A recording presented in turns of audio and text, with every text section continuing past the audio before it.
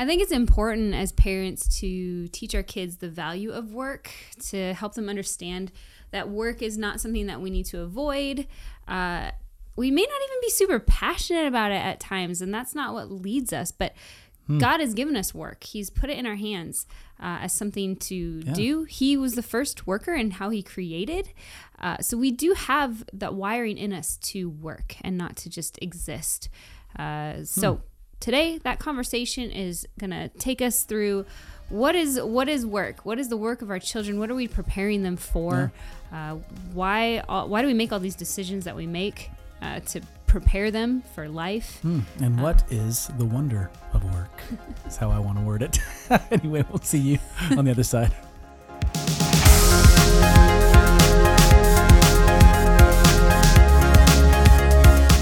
You know, Selena, anytime you have a chance to alliterate, you have to alliterate the thing. Even if it may not go with the name, the topic that we're talking about, but it's okay. It's the wonder of work. The wonder of work. The wonder of work. Because work is good, all right? I'm convinced that if we, had Adam and Eve not sinned, they wouldn't just be sitting back eating. No, they were still tending to the garden. Right. Yes. They would still be working, and it would be different. There wouldn't be the labor, right?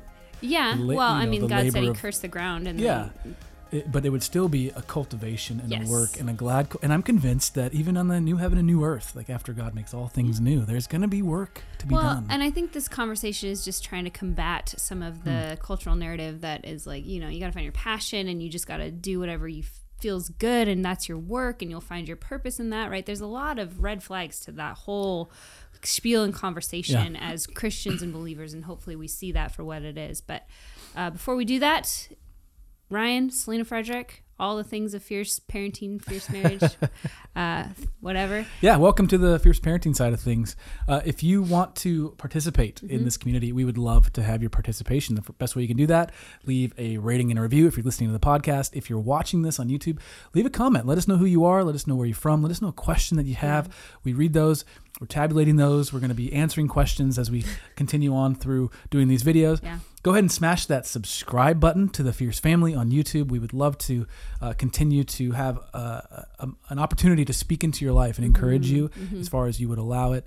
Our commitment to you is this. We're going to do our best, and we're going to always keep everything as well as we can. We're not perfect, but we want to keep it centered on God's word, centered on the scriptures, centered on the gospel.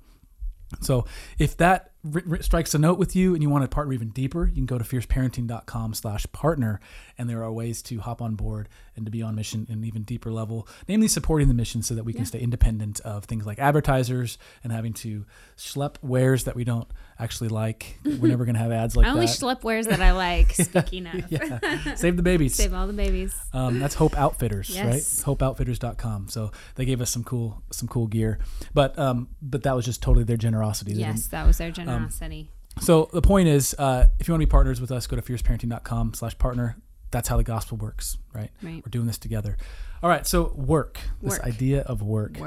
You mentioned the cultural narrative around passion, right? Yeah. So growing up, people would always ask like, hey, what's your passion? Just pursue your passion. You got to self-actualize, right? I think there's merit to that, right? There's certain ways that God has wired us. Like our oldest, she loves to draw. It's just a wrong order. She loves to draw. And I want her, as long as she's able, I would love for her to continue to cultivate the skill and the desire and the passion to create beautiful artwork. However, I'm going to say to her, do this unto God's glory, not your own. Right? And so there is something about passion that's important.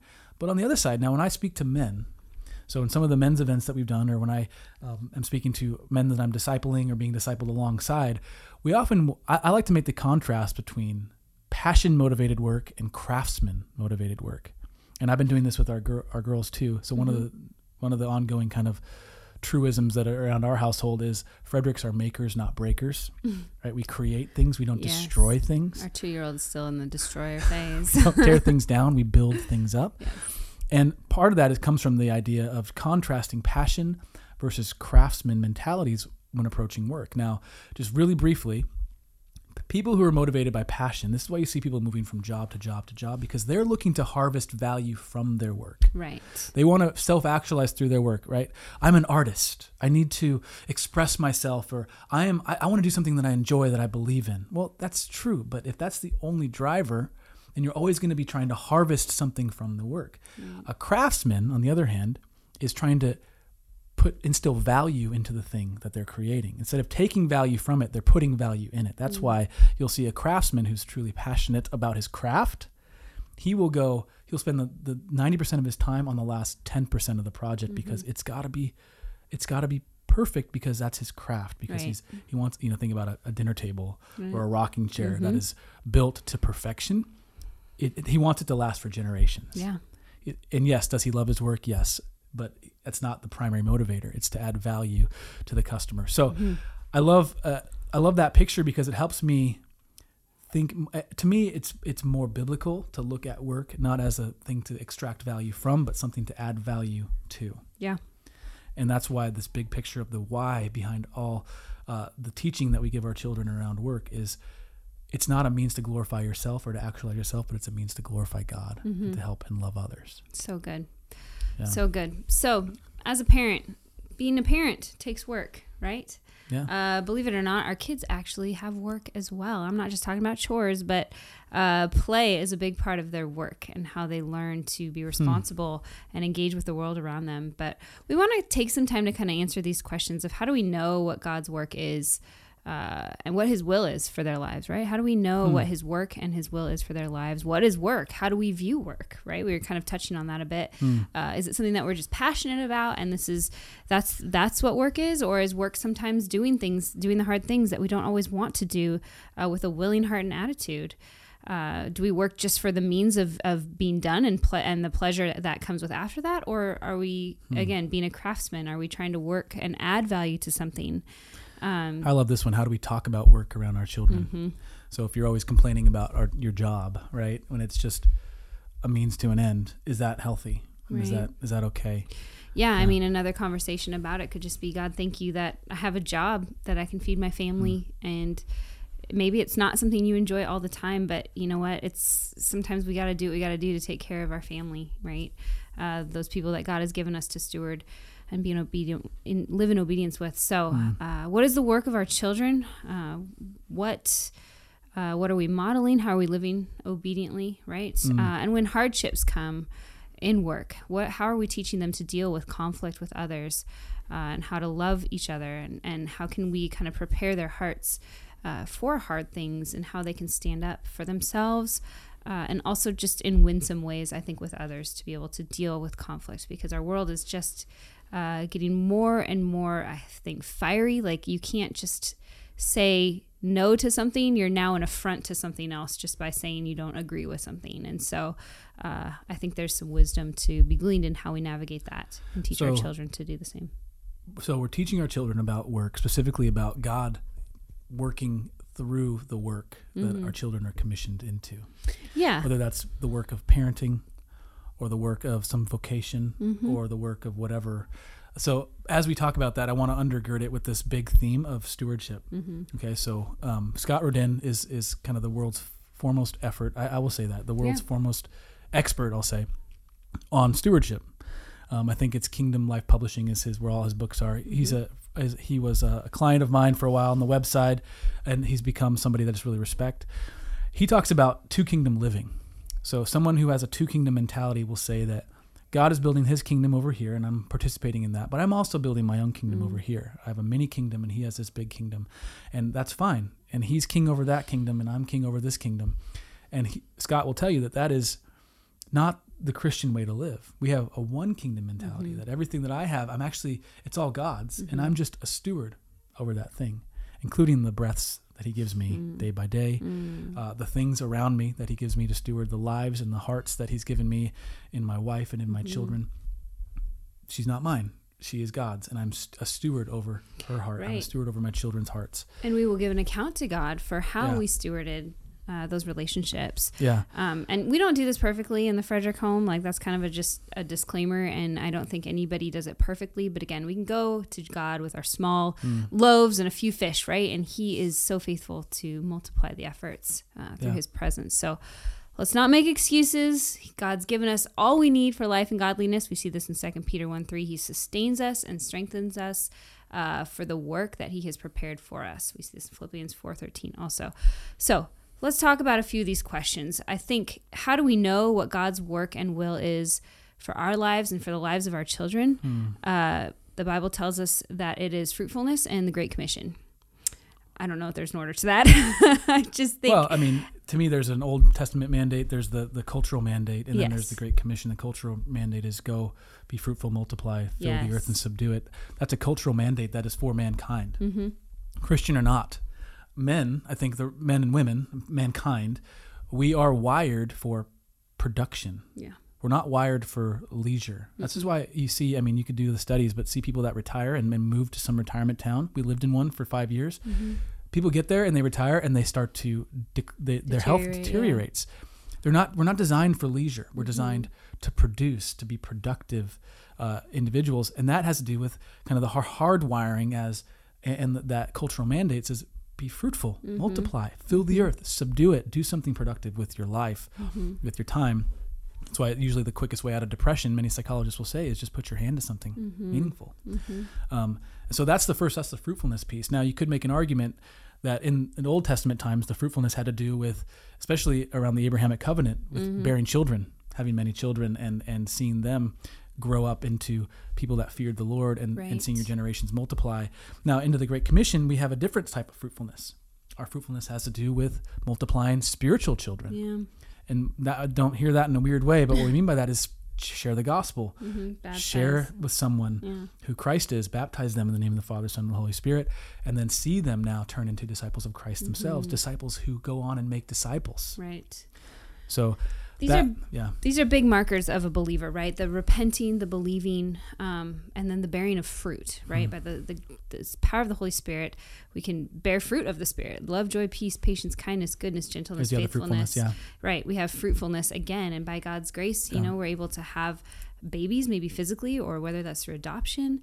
But fruitfulness often requires work, and that is good work that God has given us to do. I remember being in kind of growing up in a prosperity, like gospel kind of church where, the word blessing was just used for all of the things. Like you would just get a blessing and that would mean financial gain, right? Or ease or leisure or some sort of alleviation of work. And as I grew older and kind of studied the Bible a little bit more, I realized that blessings, they are good, but they come with work and they take work, and but that's good. It's not something that I need to avoid or run away from or try to control somehow and not engage with. There's work to be done here on earth. I mean, God gave Adam his first job, for lack of a better term, to name all the animals, right? Him and Eve, they tended the garden, like we said.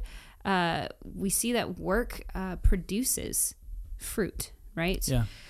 And so that's one of the narratives around teaching our children, right? Preparing them for the work that God might have in them. So God gives gifts, giftings. And like we talked about, our oldest who loves to draw, or our middle child who I think is just an analytical thinker. And I'm loving to see how that certain kind of inclination and gifting is working itself out, but reminding her that is there as a blessing for the good work that God has for you.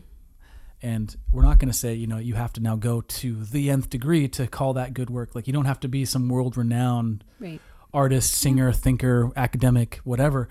But no, the good, worthy work that God will have you do will the only thing that we can say for sure is that it will have to do with glorifying Him. Right.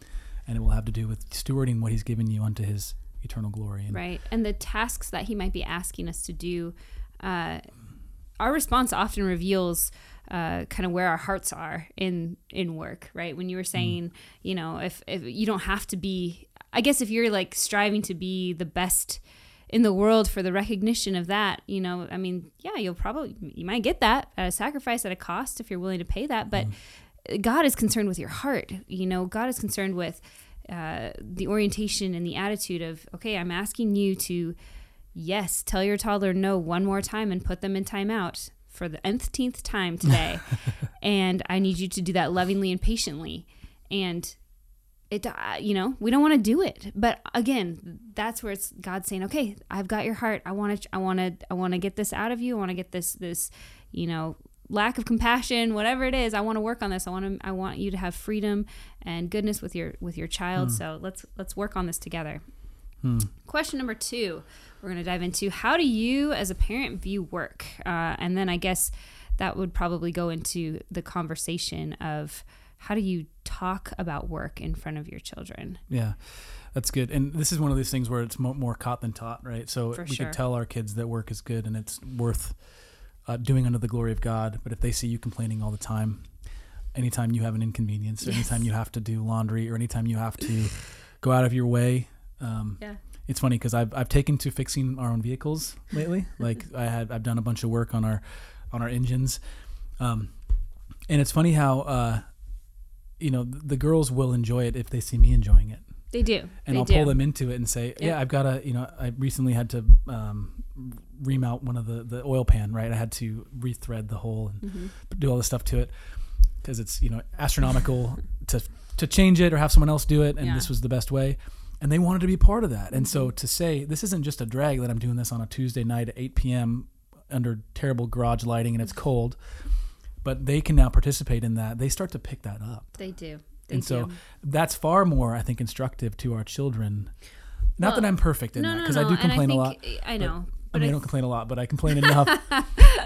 I think, yes, it's looking at that work as an opportunity to learn, right? And not, or is this just a temporary hardship that I have to kind of get through to do what I really want to do? But how do we recalibrate our attitudes? And I'm speaking to myself, the most of, gosh, sometimes things just, the most mundane things, they seem so challenging and so difficult because I just don't want to do it. Let's just do it quick and get it done. And I think God's like, I have more for you to experience and understand and glean from this opportunity. I will say as a son, okay, I love my dad, but whenever he had to do chores around the house, he would tend to be really short and kind of prone to irritation, I'll say.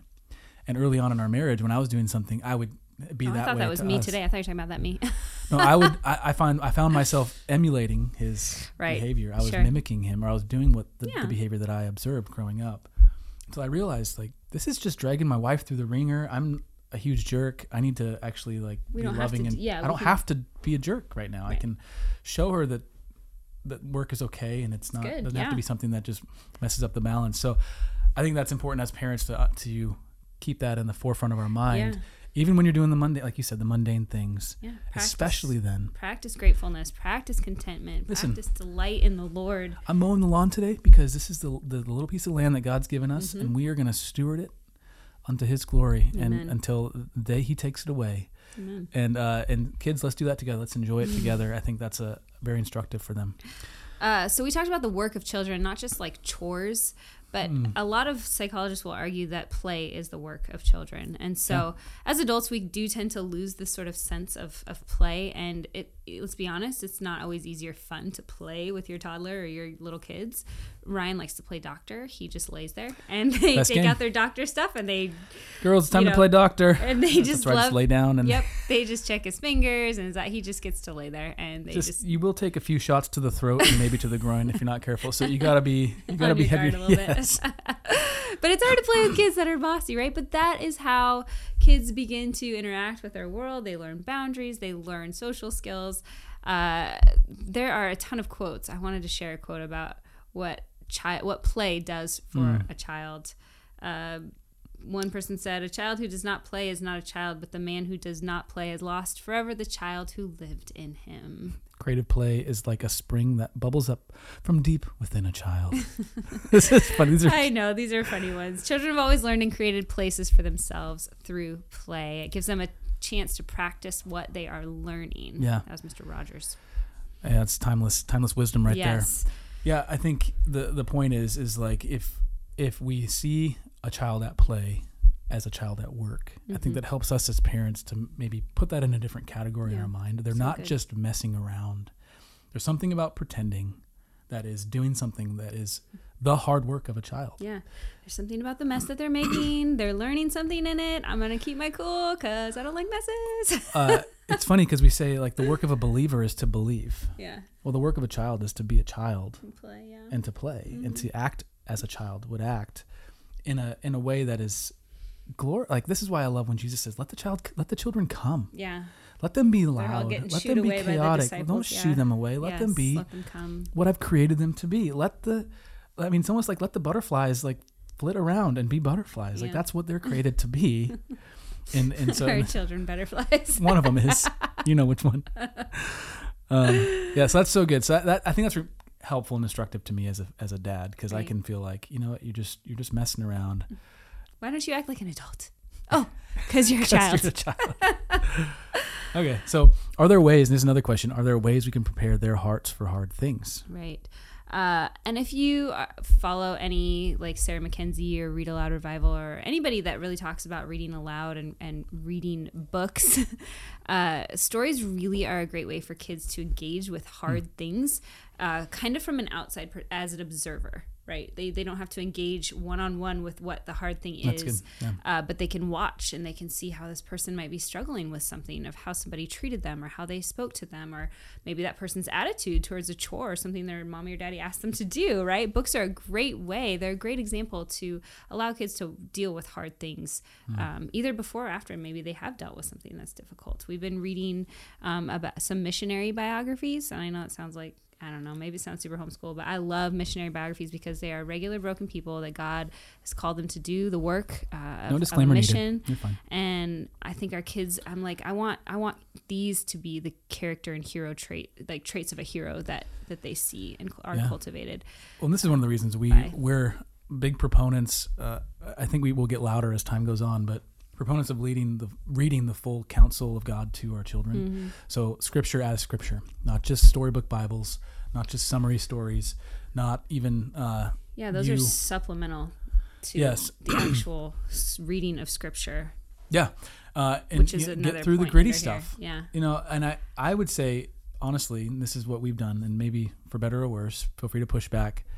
Some of the stuff that's maybe, I'll say, this is a bad way to put it, but boring. So like Leviticus, it's not boring if you know what you're reading, but it's pretty tiresome. So we'll skip that in favor of skipping the hard passages that ask hard questions. So we just read the Joshua and the Battle of Jericho. All right, that's one of these like storybook sort of stories. But if you read the scripture, it actually says that they laid to destruction. They devoted all of the women and children and the men to destruction in Jericho, and going through, okay, what is happening here, girls? You know, to our 5-year-old or 8-year-old or 2-year-old's not really tracking. She's in and out from the table. She's in and out. But what do you think about? What does that tell you about who God is? Yeah. Why do you think that the Bible says that? And He told the people to devote the city to destruction, including the women and children. That's not an easy question for an adult to answer. Yeah. And of course, that makes us as adults, as parents, we have to wrestle with that. And I will say that there is a faithful way to wrestle with that. And it has to do with the way historical narratives were written back in the day. It has to do with what the holiness of God meant. It has to do with the wickedness of the surrounding nations, or the nations of Canaan, what they were like. So there's a way to wrestle with it that will expose the children to challenging things. It prepares their hearts for the realities of sin and its effects and the holiness of God. And therefore, don't lose this, therefore the goodness and grace of God. So good. In so that. Good. And so you can always, that's the beauty of being in this dispensation of grace that we're in, is that we can always end it with look what Jesus did. So good. And look who He is, and look what He did for you. So good. So ways we can prepare our children's hearts for hard things are stories. We would always, and first and foremost, say read the Bible with them, the actual Bible. Pray for your kids and pray with them when they're dealing with hard things. Those are moments, folks. Those are the ones that are going to be defining you as a safe place, as their parent, as someone who cares about them and who is also instructing them through these hard times. So be that constant for them.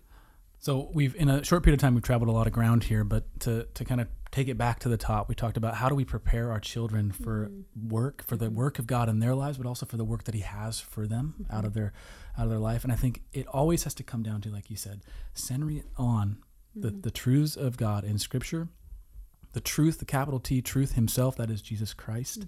And without that, work will just be nothing but thorns and nothing but pain.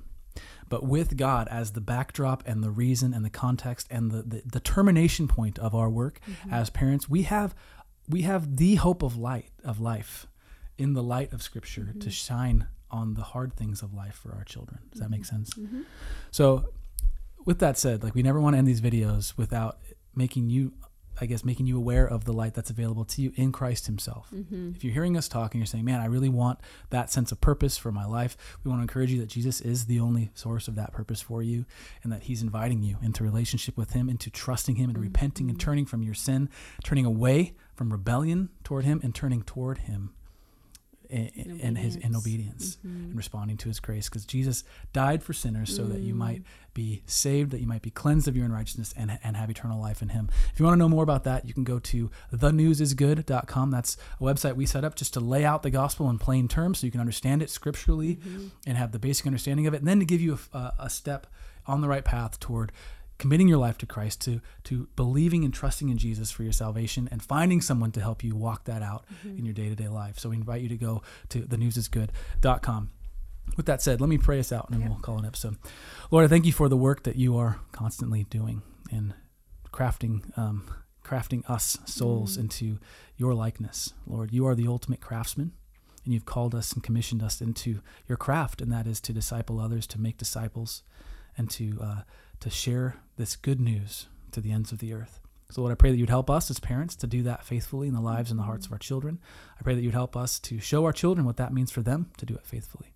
Lord, I pray for the parents listening to this, if they're tired, that you would infuse into their hearts all the hope and joy that you have for them, what it means to be a parent in light of your full goodness and your full grace, Lord. May we parent unto your glory. In Jesus' name, amen. All right, ladies and gentlemen, this episode of Fierce Parenting is, and we'll see you again in about 7 days. So until next time. Stay fierce.